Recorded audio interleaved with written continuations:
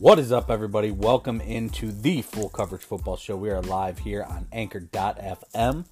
You can also catch the show on Anchor, Spotify, iHeartRadio, Google Pods, Apple Pods, Spreaker, you name it, we are there. My name is Jeremy Somerville.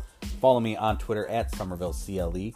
You can follow my co-host, who will join me shortly, at Ward296-72985. Or you can follow the show at FCFS Pod on Twitter. Check us out. We got a fun show for you tonight. We are just 1 week. Finally, it is here. 1 week away from the NFL draft. Tonight, we're going to talk about draft rumors. We're going to play our game that everyone seems to love, good dude or bad dude, with some college coaches. We're going to play the boom or bust game. And then, we're going to talk about some late round steals as we close out the show. Of course, we'll talk about whatever else hits our mind at some point, because you know that's how we do it here. And then we'll get you ready for next week, because we record every Thursday night. And you know the draft first round is Thursday. So what will we do? We got big news on that, so stay tuned to the end of the show. Listen to that and find out exactly what we're going to be doing. It's going to be a lot of fun. So hang on, stay tuned, and on the other side of this break, we'll bring in Mr. Drew Ward. We'll see you on the other side.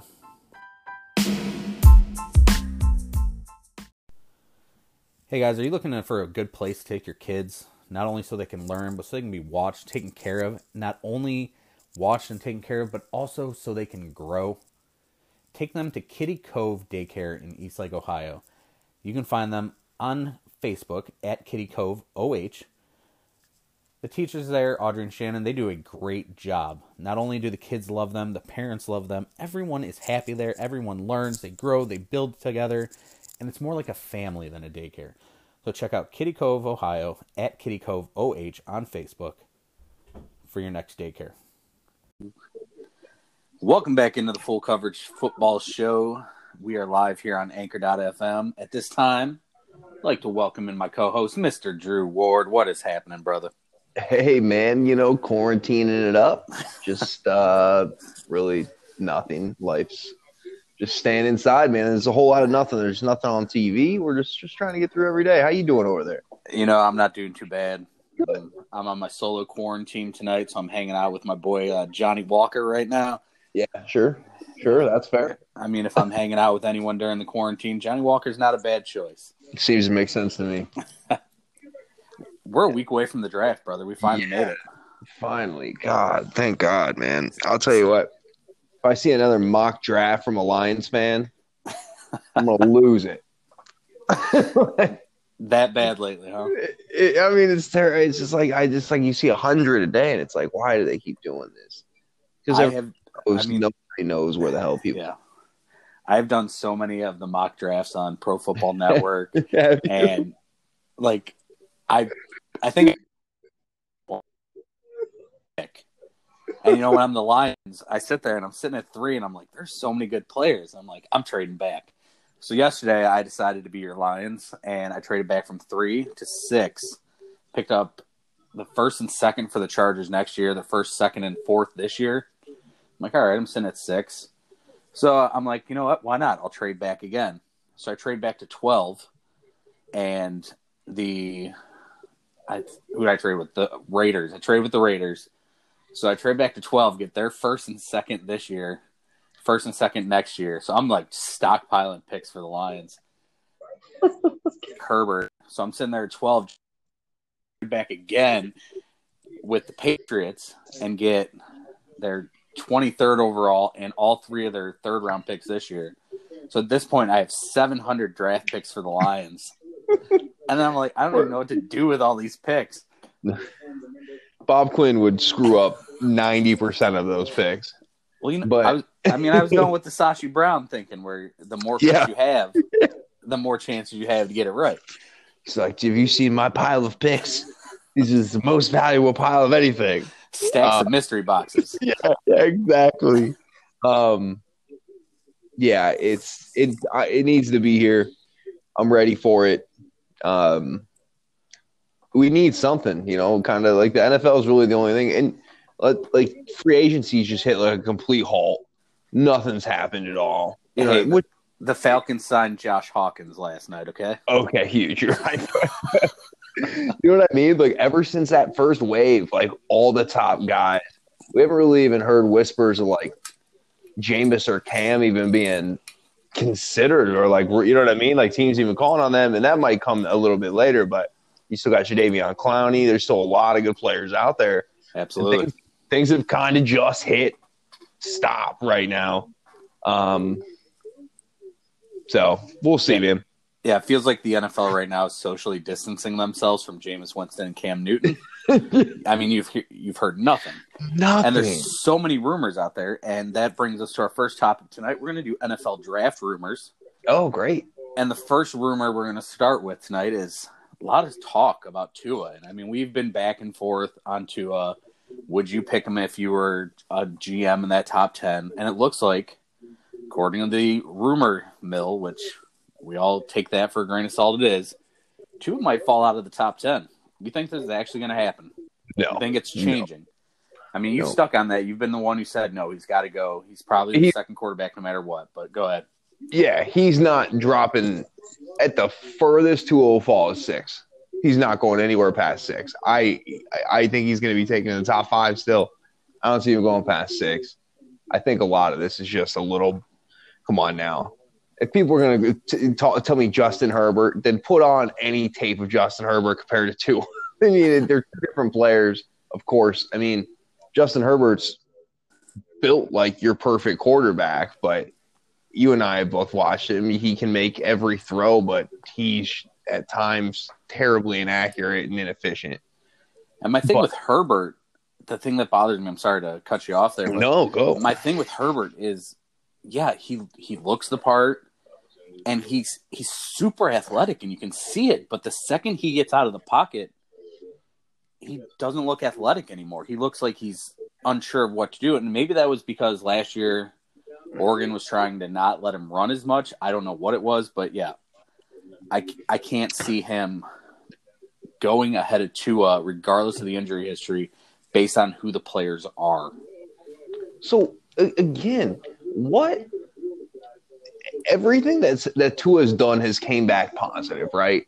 And then all of a sudden, everybody just wants to shit on Tua a week and a half before the draft. It's a bunch of BS. I'm telling you. I will. I'm not gonna say I'm gonna do anything crazy, but I will. Because listen, my ass could be 100% wrong, and I can look like it, but I don't see Tua going past 6 at the Chargers. There, I'm starting to believe that it's going to be harder for the Lions to trade out of 3 at this point,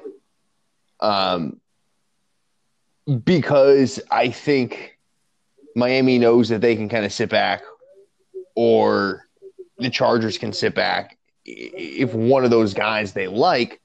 But how far can a team move up? Yeah, if they really are in love with Tua, and if Tua didn't have this injury this year, I mean, he was the guy. I mean, maybe even with Joe Burrow's year, I don't know, but Tua was special, and he is special, and I just think that you can't necessarily take this guy. He's not going to make it past 6. There's going to be a team that falls in love with him. If it's not Miami and if it's not the Chargers, there will be another team that'll move up, because he's a big time talent, and you just got to deal with it. If he's sitting there at 7, then I know they just signed Teddy Bridgewater, but that is a perfect spot for him to sit for a year, see what he can become, and then maybe Carolina could have their quarterback of the future. And if they decide not to take him, at 8, you've got Arizona. You know they're not going to take him. Then Jacksonville becomes really interesting at 9. They've got Gardner. We all like Gardner Minshew. We're all cool with the mullet, the mustache, and the jean shorts. But we know what Gardner Minshew – I mean, listen, he's a fun story. He's a cool dude. But Gardner Minshew is not your franchise quarterback, I think, moving forward. And I think everybody kind of knows that. I think maybe he's serviceable. Maybe he gets you. I just don't think he's going to win a Super Bowl. Either way, it would be great. They've got to take that shot. I feel like the Jags. He can't get past Jacksonville, in my opinion. Yeah, no, exactly. There's no way he slips out of the top 10. There's needy teams. I mean, if Jacksonville's sitting there and they're like, yeah, we have Gardner and we want to build around him, fine. But if you can also possibly get a quarterback who maybe Gardner turns into something and they don't want to move on from him, but then you have a quarterback that you can eventually move for parts that you could use. I mean, that is such a huge thing to have. It could work out great for Jacksonville, but Not to keep going off topic with Jacksonville here, but like I like a lot of the things Jacksonville has offensively as far as weapons go. I like DJ Chark. I like D.D. Westbrook. I like Leonard Fournette. I think they could add another playmaker there. But the thing that didn't really make much sense to me is they started acting like they were about to blow the shit up with a fire sale, didn't they? Yeah. Well, wait, what do they do? It's like they're just all of a sudden just going to blow the defense up, which is the one thing that's made them actually relevant. Their offense has always been ass. And so you just and then all of a sudden, you know what I mean? It's just like I don't know what the hell they're doing down there in Jacksonville. I mean, we've talked about it before. They were going to fire their head coach and Doug Marrone, and then all of a sudden they're like, we can come back again. Why not? Yeah. Doug went out with like a 4 or 5 bottle wine dinner, and he talked him into it. You know, Riverboat Ron's like, listen, if I flip this snap and it lands on the logo, you guys got to bring me back. Deal. All right, let's go from there. All right, continuing on, I think we're both set on that. We can't see Tua falling out of the top 10, regardless of his health, because you can let the guy sit and have a top 2 quarterback in this draft period. You don't pass on the second best quarterback in this draft, regardless. So, next rumor we have coming up, the Giants. There's a rumor that was on Facebook or something from a Giants fan site or something. Obviously, the source is take it what it's for, but it's the draft. It's silly season. Talk of the Giants. Real sources, dude. I will not talk about subjects that aren't from legitimate sources. So you can provide that. I will not further comment on. I'm sorry. Go ahead. The Giants possibly trading up to number 2, giving up 4 this year, and their first and second next year to get the second pick in the draft and Washington's 4th round. Do you think there's any truth to this rumor? No. I mean, listen, here's the deal. Chase Young, I think, is generational talent. I think he's unless the guy has a crazy freak injury and he's, you know what I mean? But you can't miss on this prospect. Me personally, I think that. But to move up 2 spots, that's just a lot to give up. And the Giants are trying. I mean, I don't think they can afford that right now. Personally, I mean, no. You can get a good player at 4, of course. I've seen Isaiah Simmons mocked there quite often. I mean, it would kind of make sense. I just don't. But that just seems too rich for me, doesn't it? I mean, just to move up 2 spots, and I know Chase Young is a can't miss guy, but when you're a team that needs so much more, your draft capital is really important to you, and it's also important that you hit on the draft picks you take because your team needs to do that in order to build, unlike Browns, Lions, who just draft like shit and they can't build anything. And that's that. I mean, I'm with you on that. I think that it's a lot to give up. And yeah, if we believe he's a generational talent, then in a lot of places I say, give up whatever you can to get him. But when you're building around Saquon Barkley and Danny Dimes, I feel like you don't even need those picks. Dimes is any good, dude. Exactly. I mean, like you don't even know what you have. Like you can't. Could you imagine if he comes out and just absolute ass next year and they gave up like their first round? You know what I mean? Yeah, I'm not with that. I don't think they do it. I think they stay and they either take Simmons or they take Jedrick Wills, who I think is the guy they should take. You have to protect Danny Dimes, and you need to open running lanes for Saquon. I don't think they do it either. So we move on to our next. I think there's something that's going to happen. There's something that's going to happen in early on in this draft. I almost don't. Do you think that teams may be less likely to trade based off of the virtual situation? I mean, I know it's always kind of calling back and forth, but how I feel like it's hard for GMs and whoever's making the actual pick to pull the trigger when you can't really talk to everybody face to face. You can have these Zoom meetings or whatnot. I just don't. Is it going to have less trade activity? I do feel like something will happen. Some team's going to love a guy. Some team's going to move up, and we'll be here to check it out. We'll be on it. I think a lot of what's going to happen is there's going to be teams who start talking to other teams early, or guys they've worked with before, guys they're comfortable with, like a Bob Quinn in New England, like an Andrew Barry in Philadelphia. These guys who have worked together, made trades together, I think a lot of those guys are going to be making the same trades because they know what they can get from the other guys, and they know they've worked with them before. Fleeced. Bob Quinn can get fleeced. And I mean, we always go back to our teams. It's just because we know them the best. But there's other GMs out there who are more comfortable working with certain other GMs. Oh, absolutely. And there's some GMs that just won't trade with other GMs. So those are cut off immediately. We're not doing business. I think a lot of these guys are going to talk early. And I think what's going to happen is you're going to have guys with Zoom set up on multiple tablets on TV. You're going to have another TV set up for just the draft coverage. You're going to have your iPad around you. You're going to have your phone. You're going to have your Surface. You're going to have your laptop. These guys are going to have to make sure they're paying attention to every one of their devices. It's going to be difficult, but I think that it's going to set up more of – I don't know if the trades will happen, but I think it's going to set up more of a – I don't know if it's – I'm trying to think of the word I was going to use. Maybe I'm a little too inebriated tonight, but That's fair. It's going to change the draft, I think, for the better in the way this works. Okay. It's going to put people more on the hot seat to make these trades, and that's why they'll stick with the guys they know. Let me ask you this.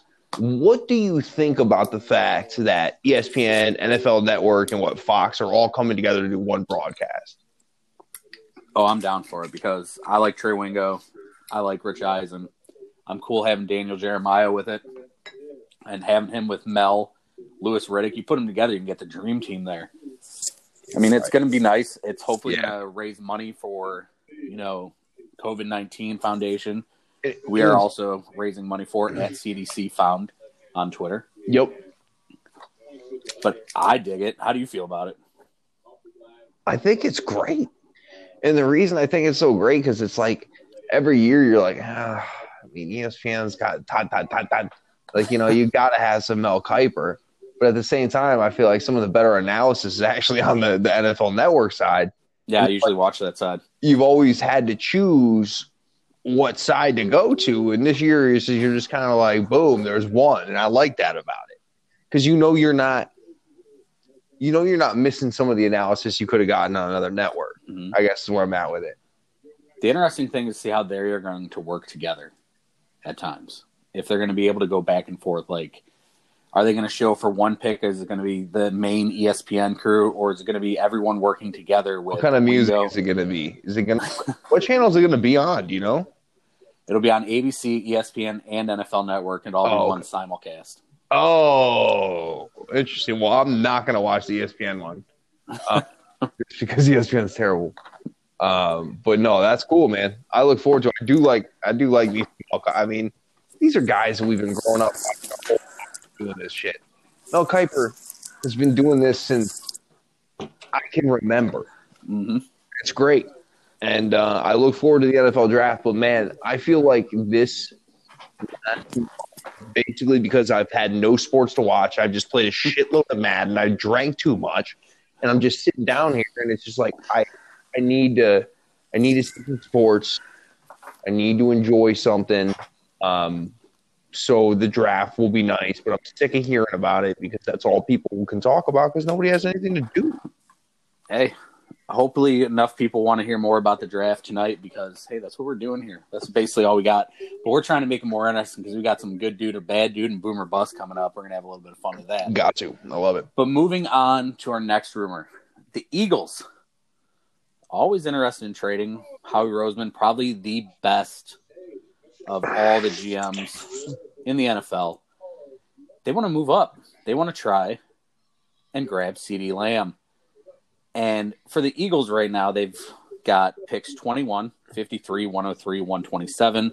basically they've got their first, second, and third, and then they've got 3 4s. So they've got ammunition to move up. Yeah, they do.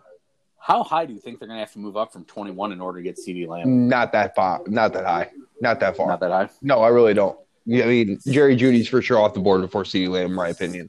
Just a better receiver. I think Jerry Jeudy's just way better all around route running. The CeeDee Lamb's definitely a home run hitter. He's got a lot of the yak, the yards after catch that can happen in the Big 12. Not necessarily I see. I mean, of course, guys are in space in the NFL just like that. But, hey, defenses are a little different. Don't get me wrong. CeeDee Lamb is a good prospect. We've talked about how good these wide receiver prospects are. But I think that they could go move anywhere up between, I'd say, 15 to 17. 15 to 17? Yeah, I mean, they're not going to make a huge jump. Where do you see it?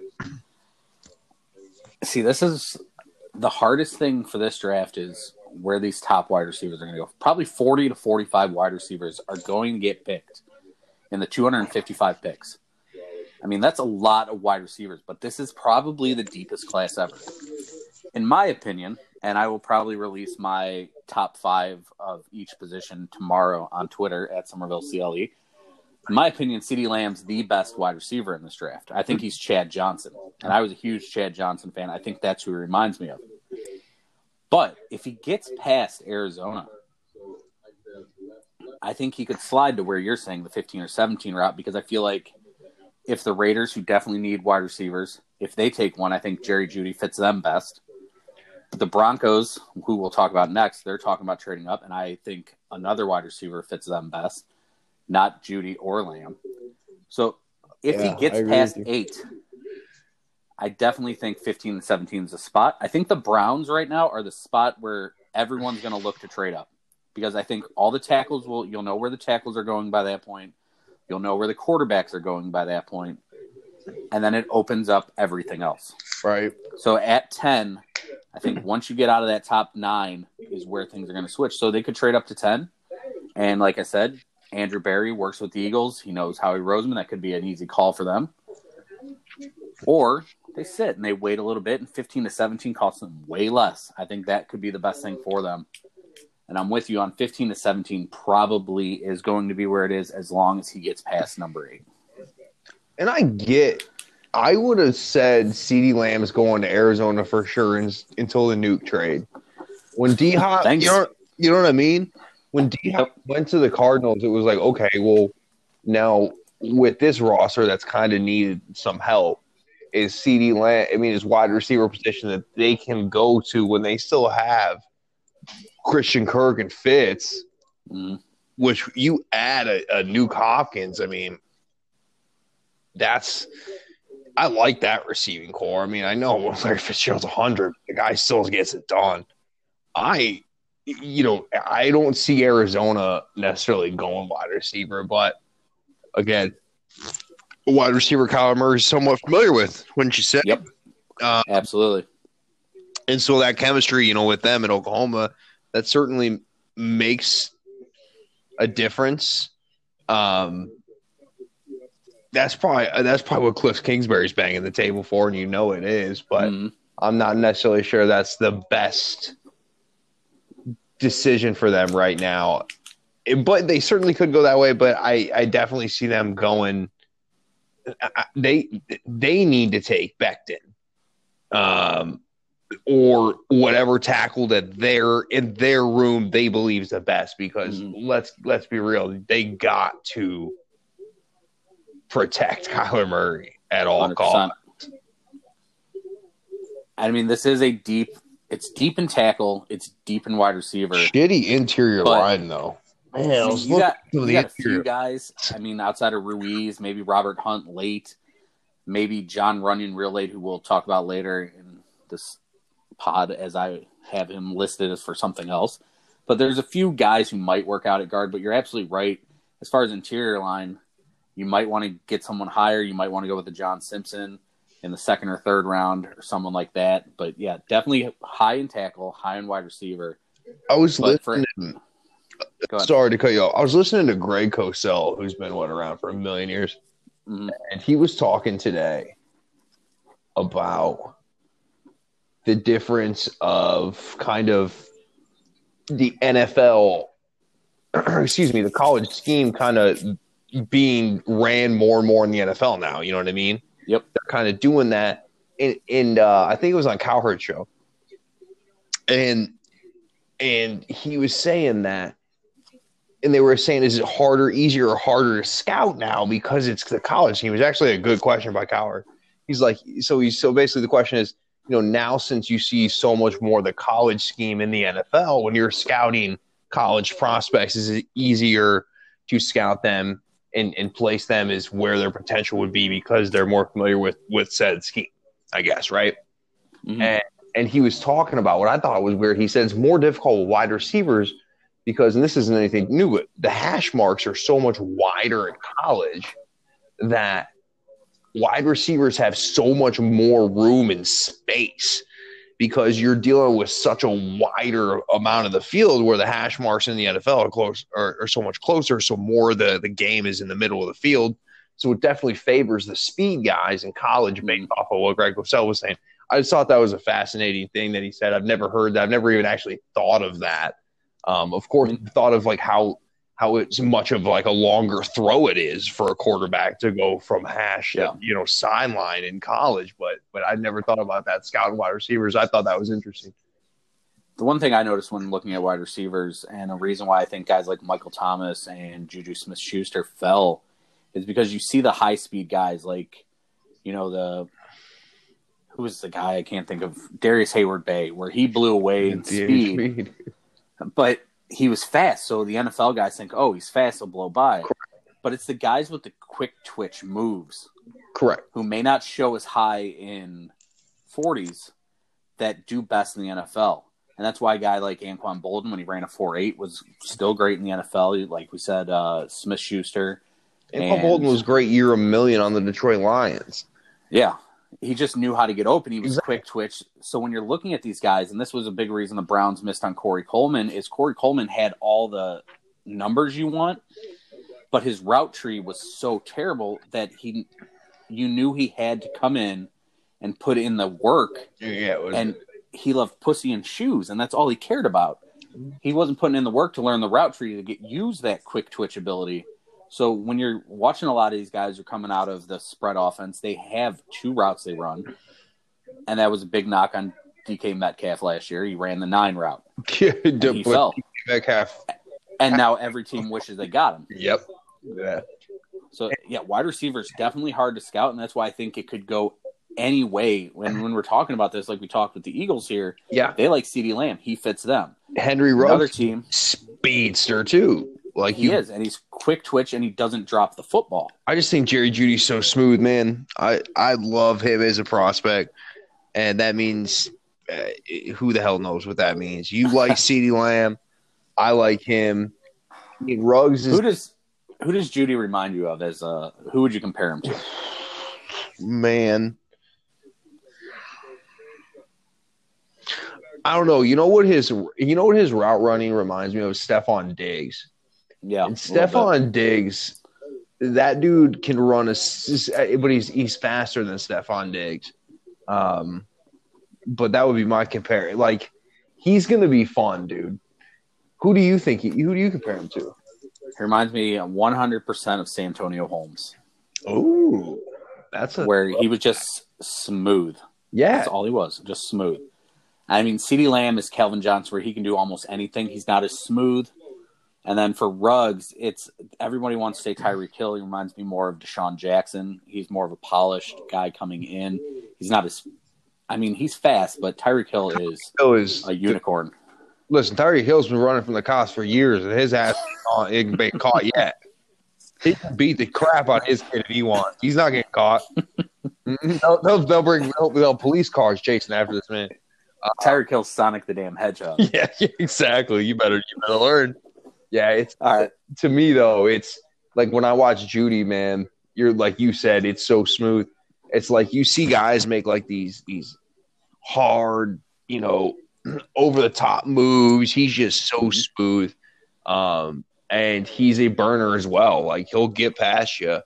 I think he's gonna be good. But But who the hell knows? That's where this wide receiver class, I know we're getting carried away. It's just, you can look at Justin Jefferson in most drafts. He's the number one guy. Love him. Jalen Reagor, you look at him, he could be a top guy. I think Justin Jefferson's going to go in the first round. I said a few podcasts ago that I thought he was going to go in the second round, but I honestly think he's going to. So I think a team's going to fall in love with the guy because I love the guy. I think he's awesome. Yep. I think he's going to be good. Then you have guys like Michael Pittman, who's 6'4", 220, and runs like a gazelle. And this guy, they're talking, he could fall to the third round. T. Higgins can do everything on the field. Yeah. But who knows where he'll go? Denzel Mims. I mean, Brandon Ayuk. You could just go on and on and on, and these wide receivers are going to be all over the place. They're going to be a lot of fun. Guarantee, though, is there'll be receivers taking over receivers that you thought were higher. I guarantee it's going to happen because teams are going to fall in love with a T. Higgins. They're going to fall in love with a Henry Ruggs. Hell, you just never know what's going to happen. But you're right. And all these wide receivers can't go in the first round. So somebody's going to get a lot of value at the wide receiver position in the second round. And 100%. It's deep. It's deep like running backs. It's deep like especially wide receiver. It's a nice class for. It's a nice class for tackles. Those are probably the three most plentiful positions in the draft, I would say personally, of guys that'll drop and we'll see. But that wide receiver position is probably the most plentiful of all of them. I think a lot of these guys are going to be studs. 100%. And speaking of trading up for wide receivers, as I hinted toward a little bit ago before we went off on our full-on wide receiver talk, Broncos are also talking about moving up. And there's a chance that they're looking at 10. And I think the guy they're looking at that fits them perfectly if they're going to move up is Henry Ruggs, 100%. Yep. What about you? Yeah, it makes sense with Cortland Sutton on the opposite side. I mean, in Cortland Sutton, not that most people would know that maybe that don't watch like the especially Red Zone's great for this because you can see. I mean, Cortland Sutton's becoming a player out there in Denver. He is. We kind of knew he was going to be. I mean, his rookie season was his rookie season. His second season, though, he seemed to mature into a receiver. He definitely got better with his route running. And you really, I mean, that was something that you like to see. I definitely think they need to add another piece there. Again, though, to me, why the hell are you moving up with the receiver class here? Like, you can get a guy where you sit. Like, you know what I mean? Is it worth moving all the way up to 10, say, with the Browns or wherever you value a guy? Again, I think teams are going to be paranoid that guys are going to come off the board at weird times, especially at the wide receiver position. They need to snag their guy. I think the reason that the Broncos at 15, I think they'd probably have to give up one of their threes, and they have 3 third-round picks. Yeah, so what the hell does it matter? I think they'd probably have to give up maybe one of their threes and maybe a 5 to move up to 10. I think the thing with them is nobody knows what the hell the Jets are going to do. And every year the Jets are the most interesting team in the draft, especially when it was in New York. But nobody knows what the hell they're going to do. And they are a team that needs offensive line help, but they also don't have any wide receivers. They've got a quarterback and a running back. And they just lost their best wide receiver. They have no wide receivers, the Jets. Jamison Crowder's still on that roster, right? They have no wide receiver. Okay. He's fine. That's about it. But I'll tell you right now, Jamison Crowder being the guy on the team is not going to – that shit's not going to fly. That guy's not a one. Like, you can't just put that guy out and him draw double, triple teams. That guy's drawing single coverage. I mean, the guys, they got to fix that. And again, deep class. Like, you could see receivers flying off the board. You could see, but there's going to be talent there. It's just who do you love? Like, and the nice thing about the receivers, they're different. You know what I mean? They definitely have different schemes. Or they're going to fit different schemes better. We'll see, though. I mean, shit, it's going to be who fits you the most. Yep, simple as that, man. All right, and one more rumor before we move on to our next segment here: the Atlanta Falcons talking about moving up, and they're looking for a quarterback. You think this is a real rumor? No. You don't think Matt Ryan was like, I'm not playing in those shitty jerseys. Get me out of here.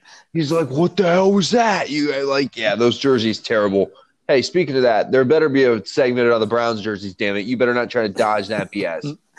We'll get into it. Yeah, we will. Yeah, no, you didn't tell me about that. It's got to be plugged in there. Thank you for reminding me of the terrible jersey. No, it's I just don't see it. I mean, Matt Ryan's got some tread on those tires still, right? I mean, he's 34 now, but he's still a damn good quarterback. Like, listen, he is. People put down Matt Ryan. I mean, Matt Ryan's a top 10 to 12 quarterback. I don't care who you are. Like, I don't think you could really argue that. He has I don't know if it's just the picture on Bing search tonight or if it's Johnny Walker, but he has the longest damn neck I've ever seen. He really puts his neck out there for guys. Jesus. Wow. God. Well done. He can put it. Yeah. He definitely he can definitely see over the line better. It's a fucking giraffe. Yeah, if you put some fucking plants above the line, he'll just reach his neck up. He's got a fucking bird's eye view. Get some leaves. But yeah, I can see that if someone falls, like if Tua is there at 10, maybe 11, if Tua does fall out of the top 10, in Atlanta, it makes 100% sense for them to say, hey, you know what? It worked out for the Packers when they moved up or when they let Aaron Rodgers fall to them. Let's do this. It makes sense then, but I don't see them trading up to like 5 or 6 and mortgaging because they don't have any money. They need all these draft picks. Correct. Yeah, they really do. It's not like they're in great shape as far as where they stand right now with their roster. No, if Tua falls, it makes sense. Otherwise, I don't think they do it. So, before we move on to our next segment of Good Dude or Bad Dude, take a break here. We've had 3 teams this year or this offseason release their jerseys. Tampa Bay, Cleveland, and the Atlanta Falcons. In your opinion, who is the best and who is the worst out of the newest jerseys? Tampa Bay is the best. Is the best? Okay. And Atlanta is the worst. I'm with you on that. The Browns jerseys are just the same. It's the same damn jersey we know. Like, it's just the Browns. They're terrible jerseys. The Browns have terrible colors. It's pretty much that. Like, listen, you can't say you have new jerseys when they're not new jerseys. You just got them from the storage shed. You just went out to the storage shed and you're like, oh, we'll just use these this year. Hey, they have an orange swoosh on them now. And in the collar, it says 1946. What? Oh my God. Other than that, they are exactly the same jerseys as they've worn, and I think that's exactly where the Browns needed to go. So while they're not anything special, which then will never be because of the color scheme, they're doing what they should have done and stuck with what was always working. No, you should have put the helmet in the helmet in the helmet. The infinity helmet? Yeah, helmet until you can't see it anymore. It's like you ever seen one of those Russian dolls? Where, like, you keep pulling doll. The nesting dolls? Yeah, like there's like 100 of them. And you keep pulling doll, smaller doll, smaller doll, smaller doll. Yeah, it's one of those deals. I mean, I like what Tampa did. I wish they would have gone back to the creamsicle. I hate what Atlanta did. And the Browns, I mean, I'm good with it because it's where they should have stayed in the beginning. Now, I hope they do wear a brown jersey with the orange pants and go back to the 80s style look. I always thought that was one of their better looks, but hey, it's orange and brown. There's only so much you're going to do. And they overreached last time with the Cleveland down the pants and all the whatever the hell they did with it outside of the color rush jersey, which they kept and got rid of the stripes on the thing. It's just terrible. Brown. And I'm good with it. Yeah. I mean, I just – Cleveland just – the colors just suck. And there's only so much you can do. Their color rush jerseys are sick, right? I actually like those jerseys, but they're sick for the Browns. Like, those colors just suck. Like, there's not a lot around it. And I'm sure there's Browns fans that are saying, what are you talking about? Our jerseys are fucking traditional, man. These are old-time jerseys. They look like shit. The colors look like shit. Your logo's a helmet. Like, listen, the Browns fans are some of the best out there. I have nothing but respect to them. But don't come at me with our jerseys are sick because we know that's not true. They are what they are. And one thing that I would have liked to see, honestly, other than the fact that I said the orange pants with the brown jersey, go to the Elf. I like the Elf. The Elf, It's I an do actual too. logo. It's a classic old school looking logo, and you can make him look badass. You can update him a little bit and still make him look cool. Or why not go back to giving us an orange jersey, the Clemson style orange jersey, white pants? Like, that's still part of your color scheme. You can switch it up with that, which they did that in the early 2000s. The Tim Couch teams had those. But, I mean, the Browns did a service by getting rid of their fresh new jerseys and just going back to basics and sticking back with what works. And that's the way it should have been. So I'm cool with that. Falcons, your jerseys in about 5 years when you can redo them.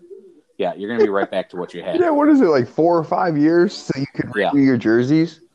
Yep. And like Browns every 5 years. Yeah, into next year. That in 5 years from now, it'll be the same fucking thing. And the Browns will put on the same. They'll say, and they'll have this sweet hype video. And it'll be like, wait. Dude, they do have some of the best hype videos, though. That jersey video pumped me up. I'm not going to lie. You're like, wait. I actually have that jersey in my closet, that exact jersey. Yeah. I just got rid of a Brady Quinn jersey that was exactly like that. Exactly. Like dude, if you actually just hold on to your jerseys long enough, they will always be in style. I mean, I got a OBJ and a Baker in the color rush because I'm like, those keep those. And then I got a Miles in the white, which I hate and I don't even wear. I got to figure out which one I'm going to wear next Thursday. I'll probably rock the Baker, but we'll see. So, we got jerseys out of the way. We've talked draft rumors. Let's get on to one of our favorite games here that we play, and that is Good Dude or Bad Dude. Last time we played this, it was with Mark D'Antonio, and everyone loved it. So, Good Dude or Bad Dude tonight. Let's go with Alabama head coach Nick Saban. Good Dude or Bad Dude? Just overall? Overall. Is Nick Saban a good dude or a bad dude? Good dude or bad dude? Nick Saban is a bad dude. I would say Nick Saban's a bad dude. Honestly, I mean, basing it off of the dude just pisses me off, and he wins all the time. But no, I mean, I feel like he definitely comes across like an absolute dick, especially in his press conferences with a stupid-ass Coca-Cola bottle in front of him every time. Like, why the hell? Did you notice that with that damn product placement, baby? Oh, my God. And it's like they put out like a fucking 40-ounce one so like everybody can make – it's like a double two they got a 2-liter out there. It's like, we get it. You're promoting Coke. Nick Saban's 4 foot tall. Move out of the way, Nick. It's over your damn head. No, I'm sorry. But no, listen, Nick Saban, I guess he's never really done anything that I know of to be a bad guy. The guy wins a lot. The guy kind of seems like addicted to reporters. He's a great football coach. I guess I'm going to go bad guy. I'm sorry, Nick Saban. I mean, you're probably a nice guy. He probably cheats. I'm sure he cheats. He probably hasn't been caught. Listen, Alabama annoys me. I'm sick of hearing about Alabama. You sucked in the NFL. That's all I got. Do you think he's a good guy? No, this is why this segment's great, because I just let you go. Just to let you loose. And I don't know. I can't follow that up. I mean, he's making all these players wear Apple Watches right now so they can make sure they're all doing their thing. When they're under quarantine and there's a national pandemic going on, and he's more focused on making sure they're doing burpees and their up downs and everything. So, I mean, yeah, I'm going with bad dude. Even though I'm a big fan of Coca-Cola, I mean, he annoys me with that Coca-Cola. I get it. Dude, so let's move on to our next guy. God, it's like, and it's because it's like crimson colored. It matches his freaking vest so well, and it annoys me. Sorry. It does match. It's like it blends in. It's made for Alabama football, and it pisses me off. Damn right. Next guy, we're going to stay in college football. Good dude or bad dude, and that is Clemson head coach Dabo Swinney, who insists that COVID-19 and the coronavirus is all a hoax, and he's a bad there's dude. Nothing to it. And only the almighty God himself has the power to kick the coronavirus, quote, right in the teeth. And as a result, he's basically been going on vacation in Florida and not worrying about social distancing. So you already said it. Go ahead. Why is he bad, dude? Did you just listen to you? Did you listen to yourself? Listen, first of all, this dude is like, not only starting with this dude is trying to like big dick swing about how no players should be paid. And oh my God, this is so ridiculous. And while being the highest paid head coach. Right. In the whole state, in the whole country. I mean, I don't even know what the hell. I mean, it's ridiculous. You're getting paid all this. And you make sure to come out and make your stand and why it's so immoral to pay fucking college players and all this. We don't want to hear that from you. Okay, we don't want to hear it. And then for you to come out and just listen, what your belief is about the coronavirus, if you think it's certainly not a hoax. Okay, it's a real thing. People are dying, so the hoaxing is ridiculous. But whatever your opinion is, right? If you think it's being overblown or not. People are dying. You are a figure of authority, a well-known person. And if you want to act like an asshole, then we're going to call you an asshole. And I feel like that's what he's acting like. I mean, am I wrong? Amen. No, you're 100% on. And while we're continuing with college head coaches and their inability to understand real-life things, good dude or bad dude, Mike Gundy, Oklahoma State head coach, who believes that the coronavirus is a hoax made by mainstream media and suggests that public health leaders are somehow tricking us into staying home so we all feel afraid so that everyone can go out and recharge the chipmunks. Right. That's actually in a category known as drug dude, where this guy is clearly... But he's a man. Yeah, I'm a man. Yeah, no, Mike Gundy with his mullet, great mullet, but clearly he's not attached to any society or any guidelines of this civilization that we adhere to. But I mean,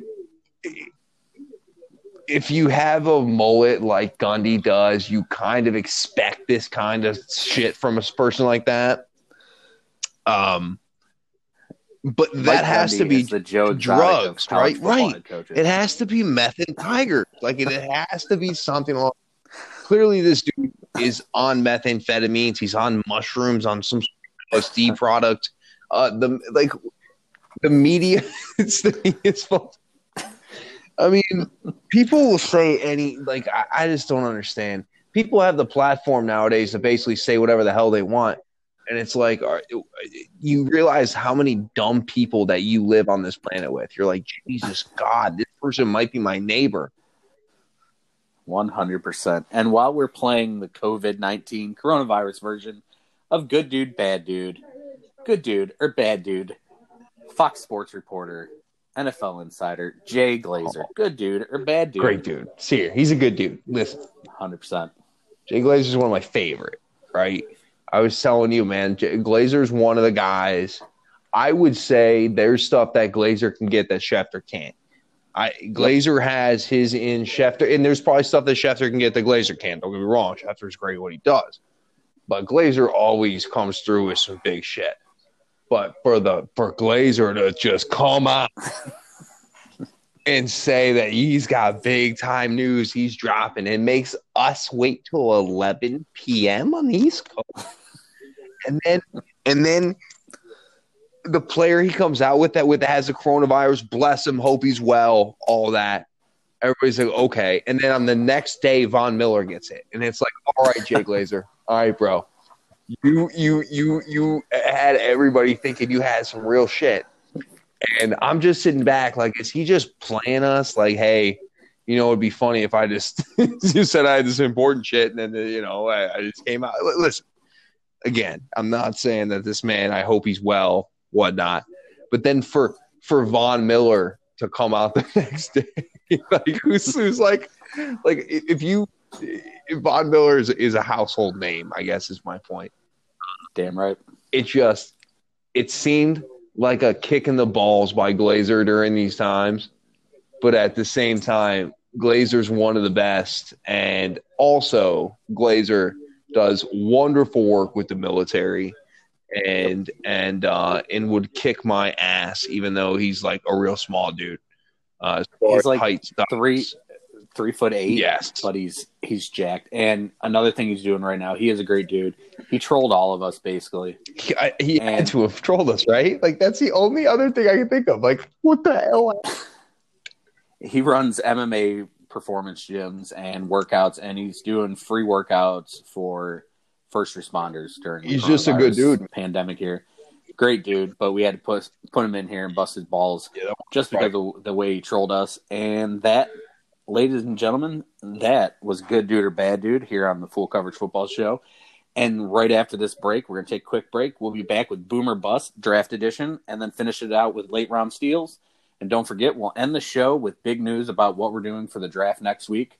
It's going to be a lot of fun. Hopefully you'll join us, and we'll see you on the other side of this break. Yo, what up? It's Jeremy from the Full Coverage Football Show. Hey, did you get a new weapon for Christmas? A gun? Or any other holiday? Maybe your birthday? You're not able to go outside and shoot it yet, but you know, once everything, all these mandatory lockdowns are done, and you're able to get outside again, and you're going to want to learn to use that weapon. You want to learn to use that weapon, and you want to go to the best place? Go to Conceal Carry Ohio Firearms Academy. That's concealcarryohio.business.site, or call the boys, 440-391-4118. Give them a call. Set yourself up now. Call before all these things start filling up. Get in there now. Get your concealed carry license. Learn how to use your weapon. These boys will take care of you. Once again, that's Conceal Carry Ohio Firearms Academy. You can find them on the web, concealcarryohio.business.site, or give the boys a call at 440-391-4118. Welcome back into the Full Coverage Football Show here on Anchor.fm. At this moment, we're going to move on to our next segment, a fun segment called Boomer Bust, and it's the draft edition. You ready to play? Man, let's do it. All right. First prospect. Is he going to be more of a boom or more of a bust? And that is Southern Illinois safety Jeremy Chinn. Boom. I think he's one of the best safeties in the draft. Grant Delpit, Jeremy Chinn, you can kind of toss up your safeties. I think he's one of the best safeties in the draft. And listen, he comes out of a conference that you may not see that much talent, but if you watch the tape, the guy's all over the field. I think he's going to be a nice player. I think he's more – you just worry a little bit. I worry kind of a little bit with all the safeties in this draft.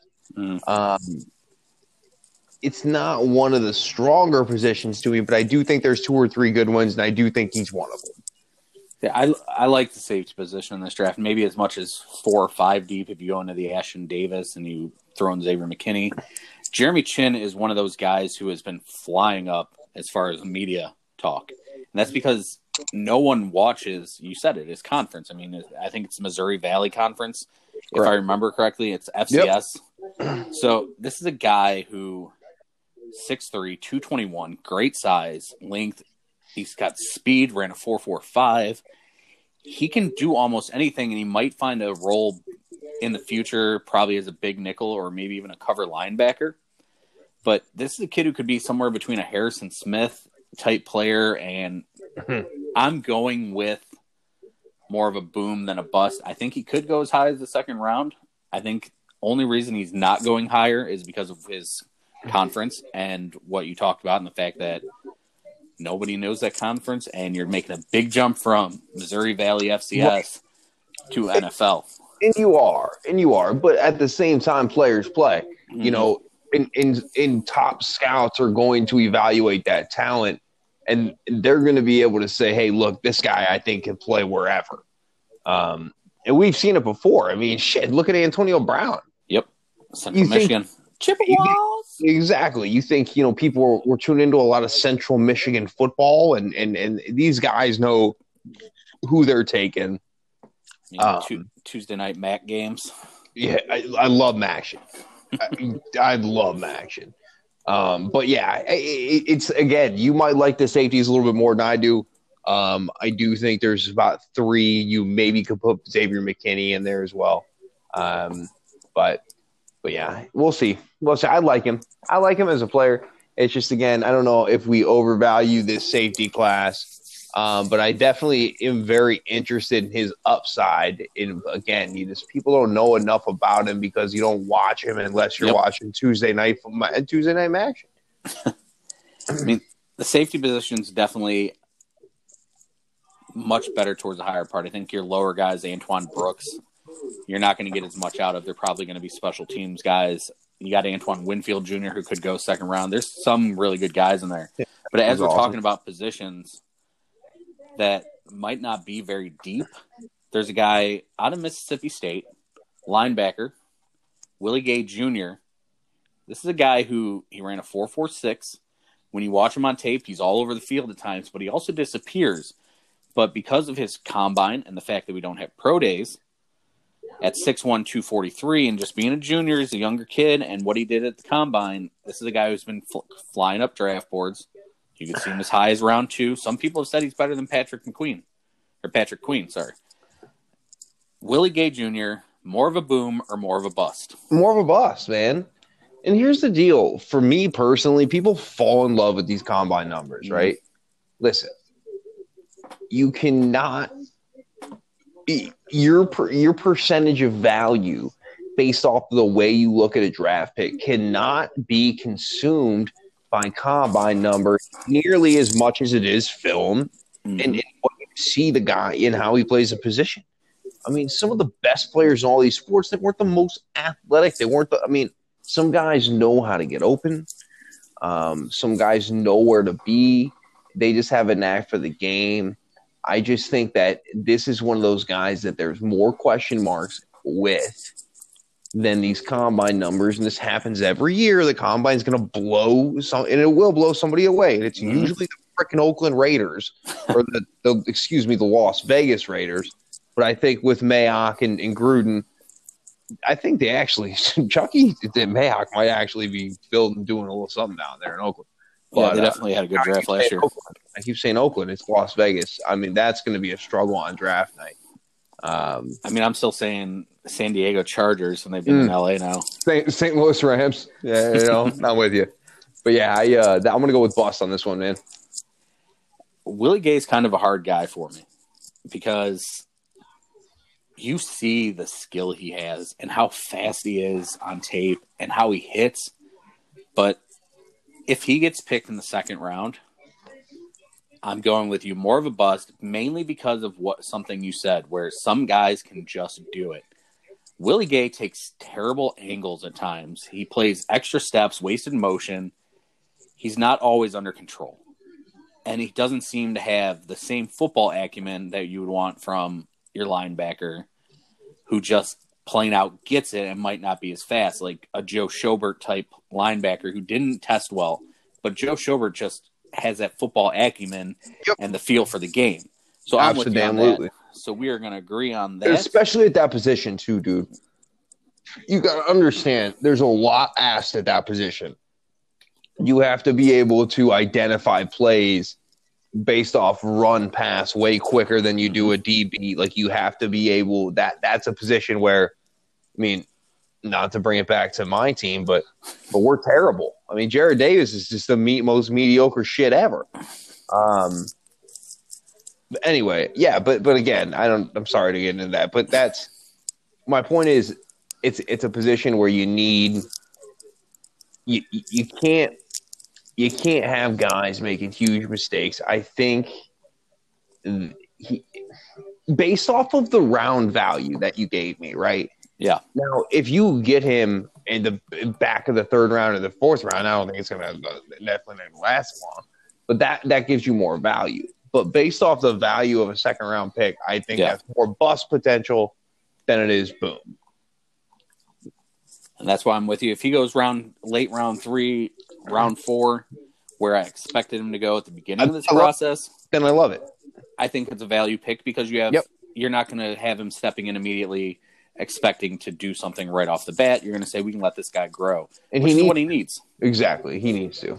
So our next guy, bigger boom or bigger bust, and a lot of people might think we're crazy for even bringing this guy up as possible bust, but when you have the first pick overall, a lot of teams can miss on it, and the quarterback position especially. So this guy, Joe Burrow, worries me. Bigger boom or bigger bust? It's a tough one. No, it is. And everybody would immediately say, oh, well, boom. But, like, you got to understand where he's headed. Now, Cincinnati ain't great. Cincinnati's kind of – listen, Marvin Lewis was there for 106 years. They won 8 games every year. They occasionally made the playoffs. They did nothing. Like, Cincinnati's a bad organization. There's not tons of talent on that team. I just worry, like I do with all quarterbacks, that get drafted high, you're going to shit situations. And these teams aren't necessarily capable of surrounding you with the type of talent that you need to succeed at the next level. And you also need that talent to get you over the learning curve. You need to be able to have people to rely on while you're learning the position when you're thrown in there. Like Joe Burrow is going to be thrown in there. Mm-hmm.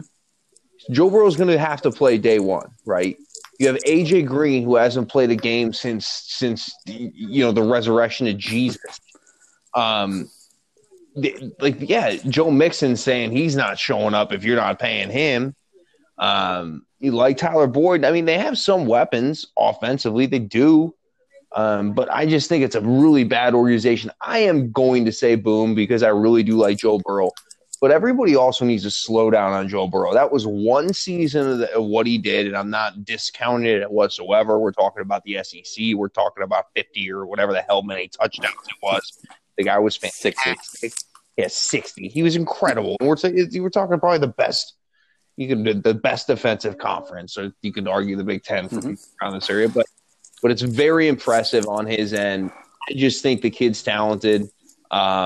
I'm going to say boom, but, man, it's scary just based off the situation. I struggle with this one a lot. I like the weapons that they have. I like A.J. Green, Tyler Boyd. You said it, Joe Mixon.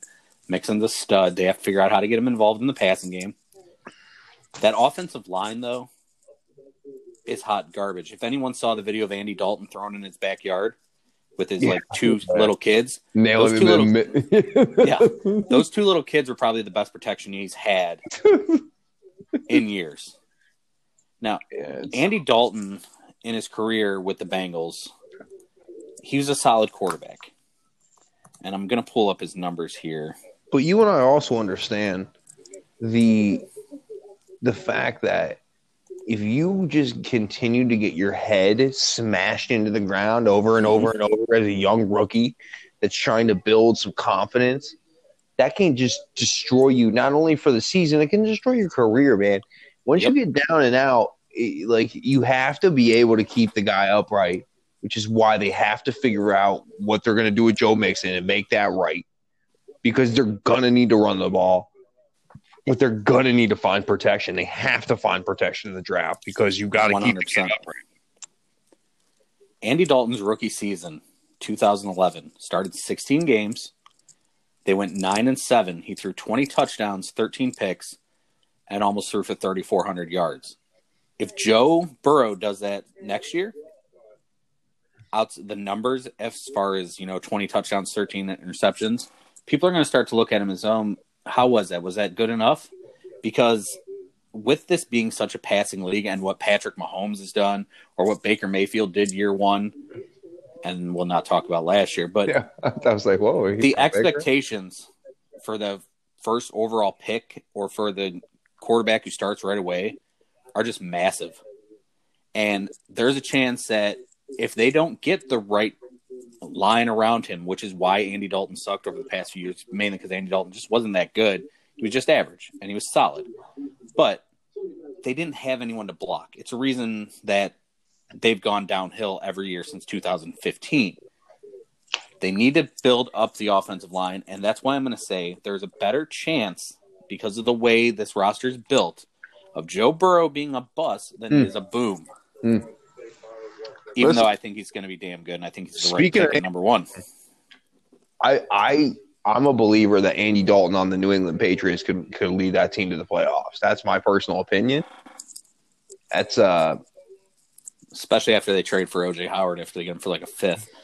Yeah, dude, Cowherd was saying they're going to get a 2 for him. I'm like, that seems ridiculous as shit. They ain't getting no 2 for OJ Howard. Not going to happen. No, I can't see it, mainly because they haven't done anything with him. But, I mean, the value's there. We know what the guy was coming in the league. I agree, but Bruce Arians hates him, apparently. Like, he's just not even, like, on the team. Like, he's out there, but, like, or Jameis hates him. Apparently, everyone hates him down there. Time to move on. Sometimes a new place is just perfect for dude, other guys. That shit only took, like, 2 years. Yeah, I know. It's insane. Man. All right. Next guy, another quarterback. Boomer bust, Utah State quarterback, Jordan Love. Go ahead. I'll let you take it away. This all depends on the situation, as it does with everything else. And I guess I can't go 100% on the situation because I just said more likely to be a bust with Joe Burrow, who I think is going to not be a bust. But Jordan Love has a chance to be in a significantly better situation, I mean, I believe. I think so. But Jordan Love is supremely athletic, probably has the best overall arm strength of any quarterback in this draft, but he doesn't always know where to put it. It depends on Jordan Love's situation and how much work he puts into it. And if this is a guy who does go top 10 overall, if all 4 of the top quarterbacks go in the top 10, someone trades up for him, better chance of being a bust by far. Yeah, I'm 100% with you, dude. Listen. Jordan Love might be a nice player, but I feel like from what I've watched of him, he's not a guy that really possesses the ability to make all the throws necessary. And what I mean by that is, can this guy make the touch pass? Can this guy make the bullet pass? Can this guy throw the out pass from the school he was at? Right? Mm-hmm. I mean, let's not that's a small school as well. I think his athleticism is great.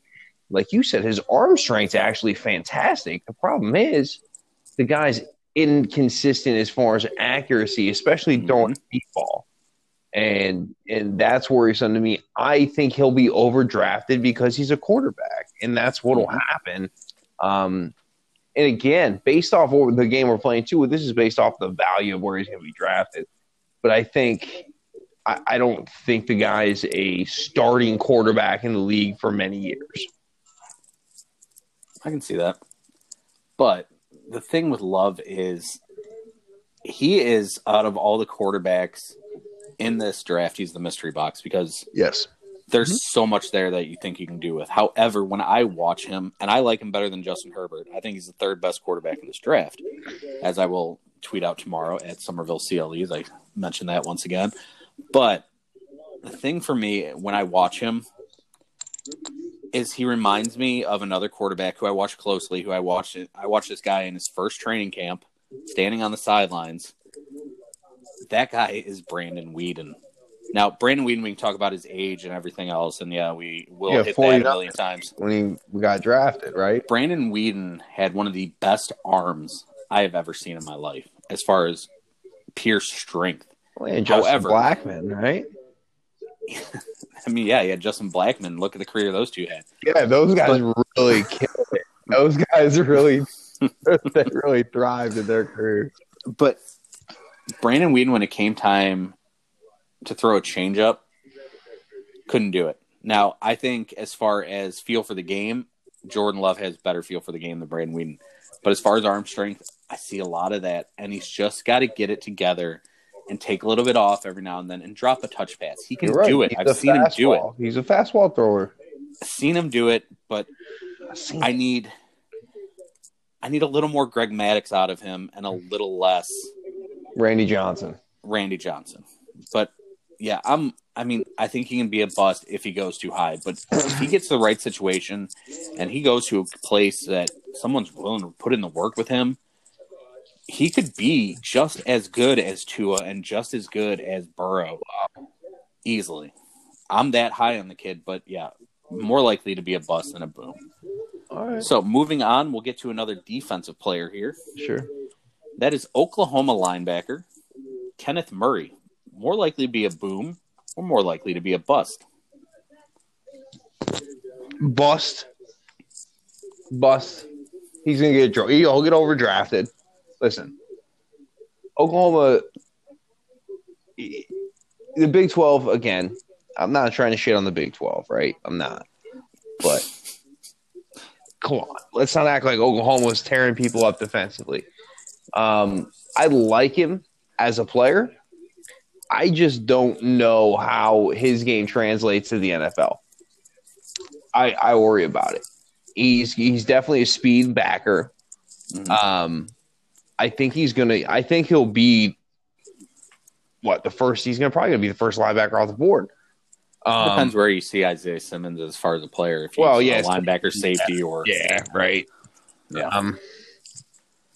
Yeah. I worry. I mean, I don't know about you, but I worry about the way the Big 12 plays defensively. Mm-hmm. And Oklahoma got picked apart a lot of times, and you can't, of course, put that on one player. And Kenneth Murray's a really nice player, but I think based off where he's going to be drafted, he is going to be mediocre at best. I don't see him being a Pro Bowler, and he may get drafted at a part in the draft where you want a really, really good player. And I just don't know if that's where he's going to end up being. I can see Murray going anywhere from 15 to 36 in this draft. As far as pure linebacker, like you said, he's probably the best one in this draft. I mean, he's got the chiseled frame, he's got the long arms, he's got speed, ridiculous range from sideline to sideline.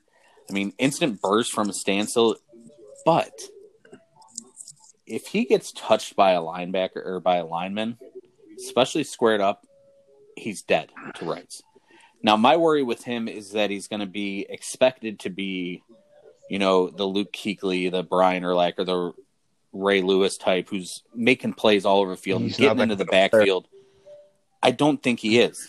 I think he's a guy who's going to make a lot of tackles. His number is going to be great. He may show Pro Bowls after guys, go to the Super Bowl and he's a backup or something like that. But he's going to be good. He's not going to be great. Boom or bust, dude. I mean, he's more likely to be a bust than a boom. I agree. Suck it, Kenneth Murray. Sorry about your luck. But, I mean, if I'm a team picking and I need a linebacker, I would definitely take him. But that's why this game's interesting. It's not saying we don't like the guy. It's saying that... Well, it's where he's going to get drafted. With the value. And that's why I think next week's going to be a lot of fun as we watch guys get drafted live here. And we watch guys get drafted way too high. Yep. We watch teams just take, like, Jelani Tavai in the start of the second round. Everybody's like, what the hell? Who? That was a good pick, wasn't it? Not in the second round. I think they got in the third round. I mean, I'm pretty sure that he was actually playing decently.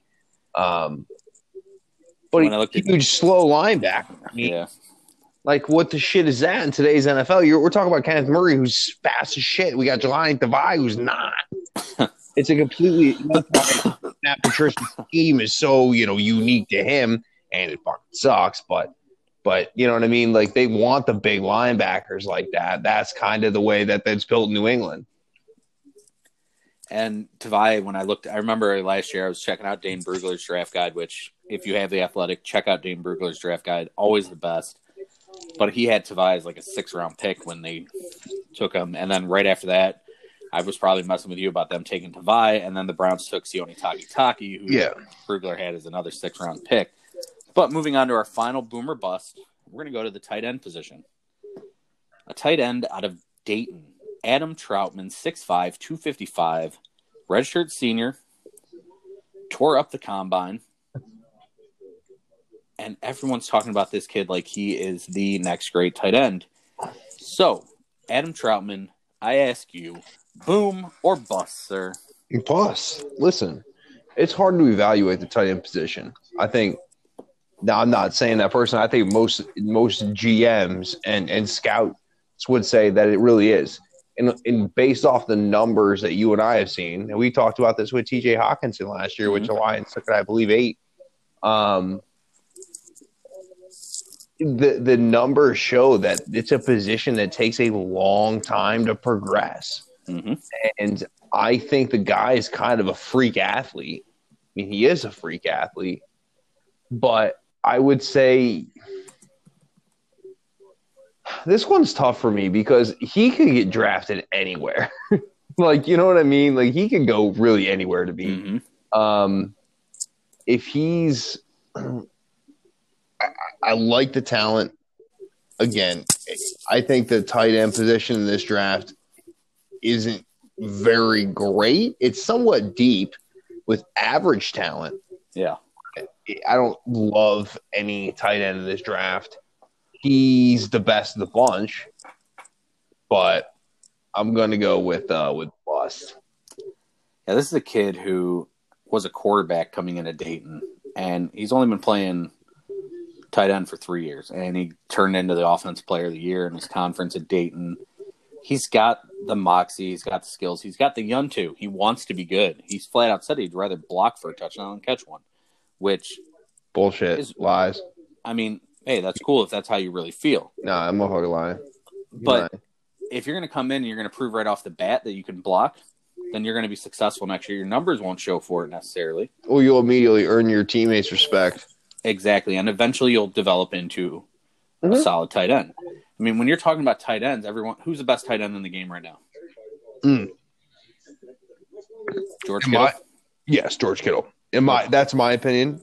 Someone could say Travis Kelce, but I think is all round, well-rounded tight end, passing, blocking. It's got to be George Kittle. And I'm with you on that. And if Troutman lives up to everything he has the skills to be, he could be a George Kittle. He's got that skill, and the willingness to block is a huge thing. And you absolutely hit it on the head where tight ends in their first year, they just don't put up great. They don't make an impact like you want. And that's why if you're – because to me, and I'm sorry to cut you off, to me, learning the blocking scheme is the most difficult thing for a tight end when he's coming into the NFL. That is the hardest part. Yep.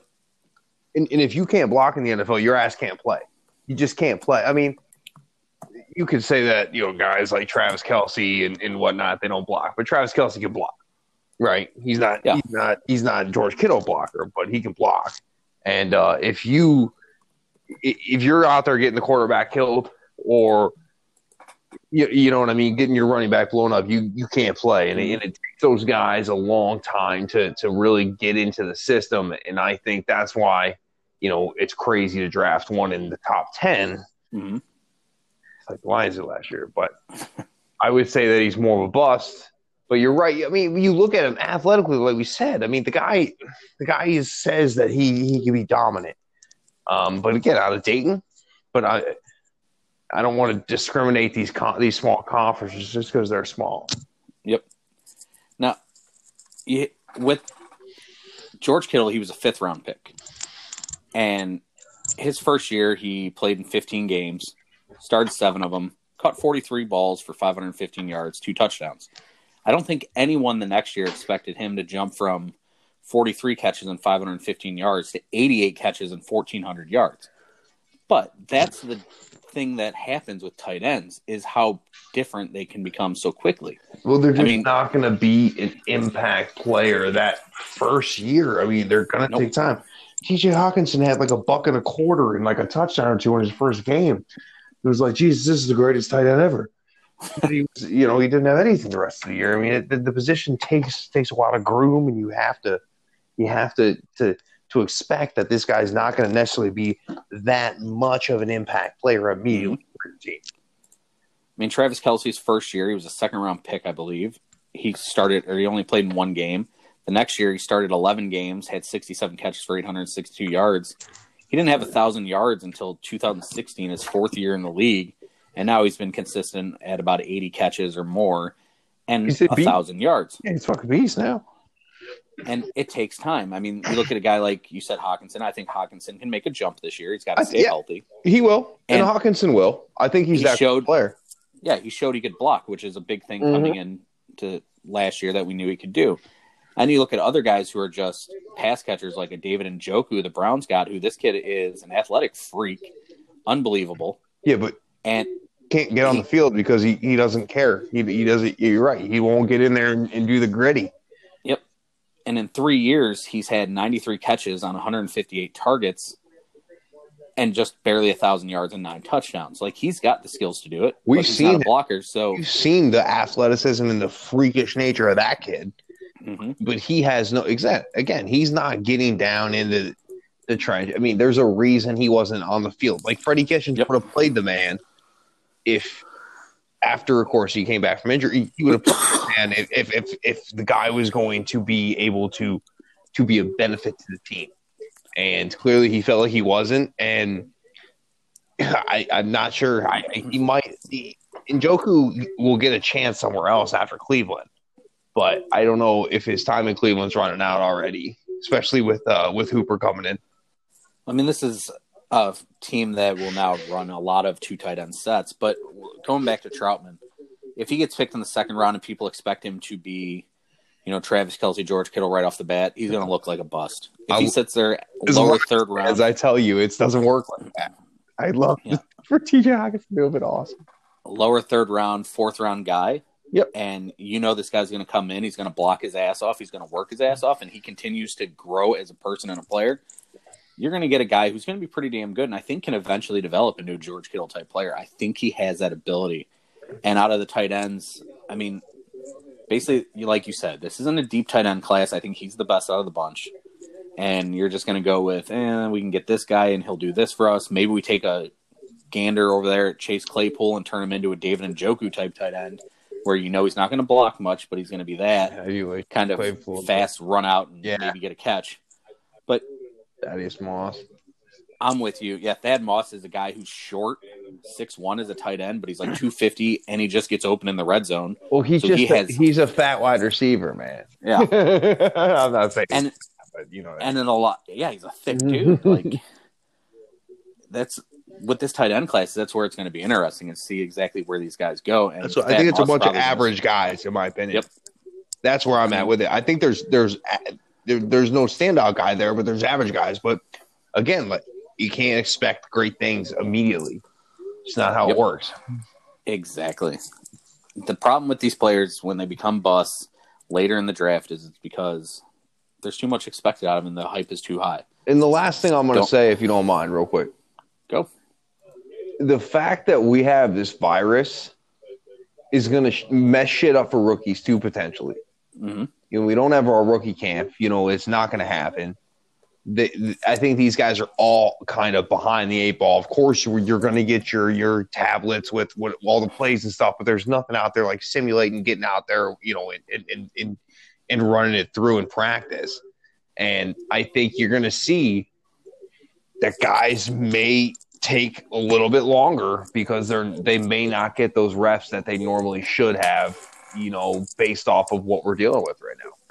And that's why a lot of these teams, when we talked about the teams maybe trading up for wide receivers, maybe they see these guys as more polished prospects rather than guys are going to have to put into work, and they want them more for next year. And correct. Maybe that's why teams will move up based off where your team is right now. Are you ready to win now? Do you need a plug and play? Can you build it? Can you mold a guy? Can you try to it's tough.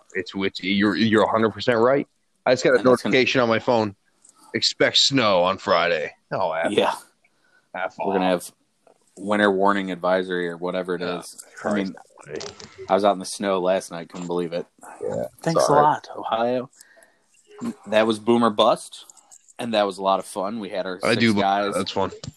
That was a fun game, and we'll get to talk about this live next week, and we'll finish that up in just a second here. But before we get to that, and before we get out of here tonight, I want to talk about a couple guys we might think are late round steals. You got any guys who might go fourth round or later who you think are going to be steals in the draft? Damn, that's a good question. Fourth round or later, huh? Mm-hmm. Who you think can be a kind of a stud at one point in the draft? Well, let me take a look. While you're looking, I'll go go ahead. first. Yeah, go ahead. Guy. Go first. A guy I think who can be a star in this league for a long time, who may not do anything special ever in his career. Like, he's not going to be a home run hitter. Excuse me. Too much alcohol. Need to get some water. But anyway, a guy who can be probably a Pro Bowler in this league and probably run for 1,100 yards a year. Zach Moss out of Utah. Mm-hmm.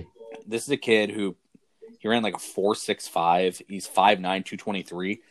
He reminds me of Frank Gore, where he just does the little things to get yards, and he's never doing anything special, but he's always keeping the ball moving forward. He doesn't lose yards a lot. And I think if you get him in the 4th round, your team's going to be set at running back for at least 4 to 5 years, no problem. Maybe not the first year, but after that, he's going to be a guy who he's not going to get arm tackled. I mean, small space. He's just going to get a first down anytime you need it. He's got enough burst to get 3 to 6 yards, 3 yards in a cloud of dust. This guy's a kid who's going to be something. After all the other running backs we talked about, this kid could be one of the better running backs come out of this class. Yeah, I agree, man. I could see him even as high as like my 4th favorite running back in the draft. Wow. I mean, also, so a guy that I'm not real sure where this guy's going to get drafted, but Bryce Hall out of the University of Virginia, who's a corner. I think he's going to be a value pick. I see 4 or 5 corners that'll maybe be valued ahead of him. Not sure that they have the same kind of skill. The guy, to me, is a better corner in today's game than Diggs out of Bama. I mean, wow. Again, we talked about C.J. Henderson. He's going to probably get over – C.J. Henderson will probably get overdrafted. Christian Fulton will probably get overdrafted just based off the fact Jeff Okudah is going to go super early, and those guys become the best corners in the draft. And then – but you could see, I think, corner fall at that point. I think Bryce Hall is going to be a value pick regardless of where he's picked. Yeah, Bryce Hall's got a chance to be a very good backup who could eventually become a starter, in my opinion. And he reminds me a lot of the kid from the Panthers, James Bradbury, where he's not a guy a lot of people looked at, but he's got long arms. He closes out well. I mean, decent height, weight. I mean, he's kind of when you look at him, he's what you would want out of your corner.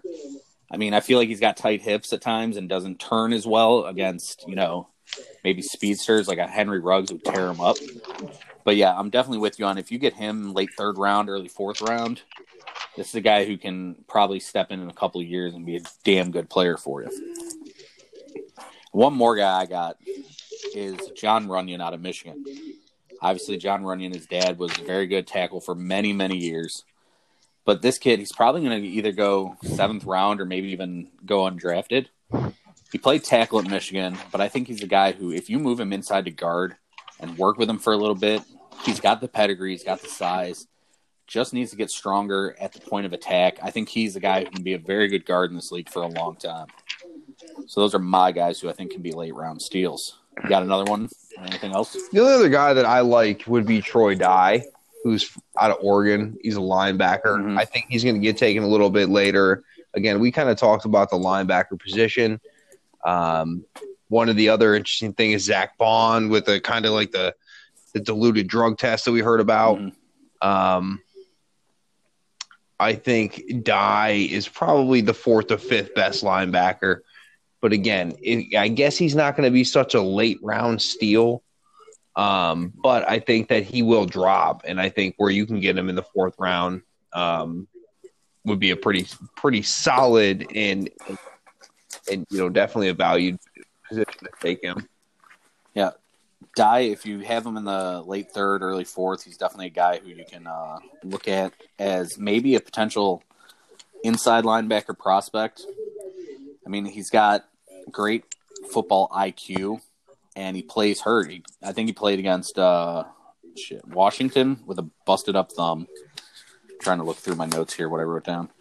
But he's definitely a guy who, given the right situation and the right amount of time, could develop into a pretty damn solid linebacker here. So there's a lot of interesting pieces as this draft falls where you're going to see guys who can just play. Like, I think Troy Dye is one of those guys who will play and be able to be a guy in this league for a long time are going to get drafted way behind guys like even maybe a Chase Claypool who just is an athletic freak who people are like, well, I could make him this. Correct. And so, there's. Well, I mean, shit. The first round, we're going to see some guys that we think are way overdrafted, and we'll be able to talk about it live. Yep. And that's what we'll get into next. So next week, we're not going to do the podcast over the recording on the It won't be on Spotify, iHeart, where you can find this one, any of those places, Google Pods, Apple Pods. We are going to do a Facebook Live watch party if we can get this thing to work properly. I'm an old man. I can't figure out the technology, but I got some youngins who are going to help us. We're going to do Facebook Live for the entire first round. You want to do the entire first round? Like 3 hours or so? Correct. Okay. Yeah. Do the entire first round live. So Facebook watch party. We'll send out tweets. We will send out all the information at sometime next week once we get it all squared away. So you can watch Full Coverage Football Show live. See us in our quarantined best, where I look like a poor man's Yukon Cornelius digging for silver and gold. I just look homeless. But I'm actually going to be in my home, though, so I can completely put those rumors to sleep that people are thinking I'm homeless. We'll have to, we'll definitely have to make sure we got enough light so we can look normal on camera here. We'll make it a decent-looking studio show. Oh, my wife, do my makeup. I'll do my own. Way to step out. I'll come up on Guyliner. It'll look ridiculous, but it's going to be a lot of fun. So if you want to watch the regular draft and hear, the talking heads who... There's probably going to be boozing. We're going to have some beers. We're going to have a good time. We're going to talk some football. I think it's going to be it's part of the beginning of the healing process for what the hell is going on right now with this virus. You are exactly right. So definitely stay tuned for that. We will tweet it out at FCFS Pod, at Somerville CLE, at Ward 296-72985, or at any of our other sites. Anything else we tweet out. So stay tuned. This is the Full Coverage Football Show. Anything else you want to talk about before we get out of here tonight? No, man. Just I hope everybody has a good week. Everybody's staying safe. And hopefully we're talking about Chase Young in a Lions jersey come this time next. Well, no, wait, shit. Way earlier than this. It's not going to happen. But for the record, folks, I want him or Jeff Okuda. I'm saying it right now. I need him. We'll see. We'll talk to you guys next week. That's going to be the most exciting thing, is to watch our faces live on camera as our teams do something absolutely insane. My team's going to take a guy this time. Nobody's bored at 3. Wait, who the fuck's this guy? Patricia's like, this guy, there was only one kicker that fit my scheme, and it was this guy. It's like, all right, bro, just relax. With a third pick in the 2020 NFL Draft, the Detroit Lions select a kicker. Walter Smith. Athlete, right? This guy has potential to work himself into being the punter as well. There's lots of potential here. This guy. We go to Matt Patricia, who says, we felt this guy could do a lot of things for us. He's really going to save us a couple roster spots. He's going to kick. He's going to hold. He's going to hold his own kicks. That's how good this guy is. He's a punter. I mean, he's going to return kicks. He's everything. Everything you want in a football player. This guy, when you look up football player in the dictionary, which I got dictionaries on the shelf because I like science. And we've lost it, folks. We have lost it. So imagine this for 3 hours live and unedited. Facebook Live watch party. We're going to get as many people as we can to share it. It's going to be good. NFL draft, that's all we got, guys. That's all we got, boys and girls. So just strap your damn seatbelts on and let's go for a ride. All right. We will see you next week. And remember, as always, if you live like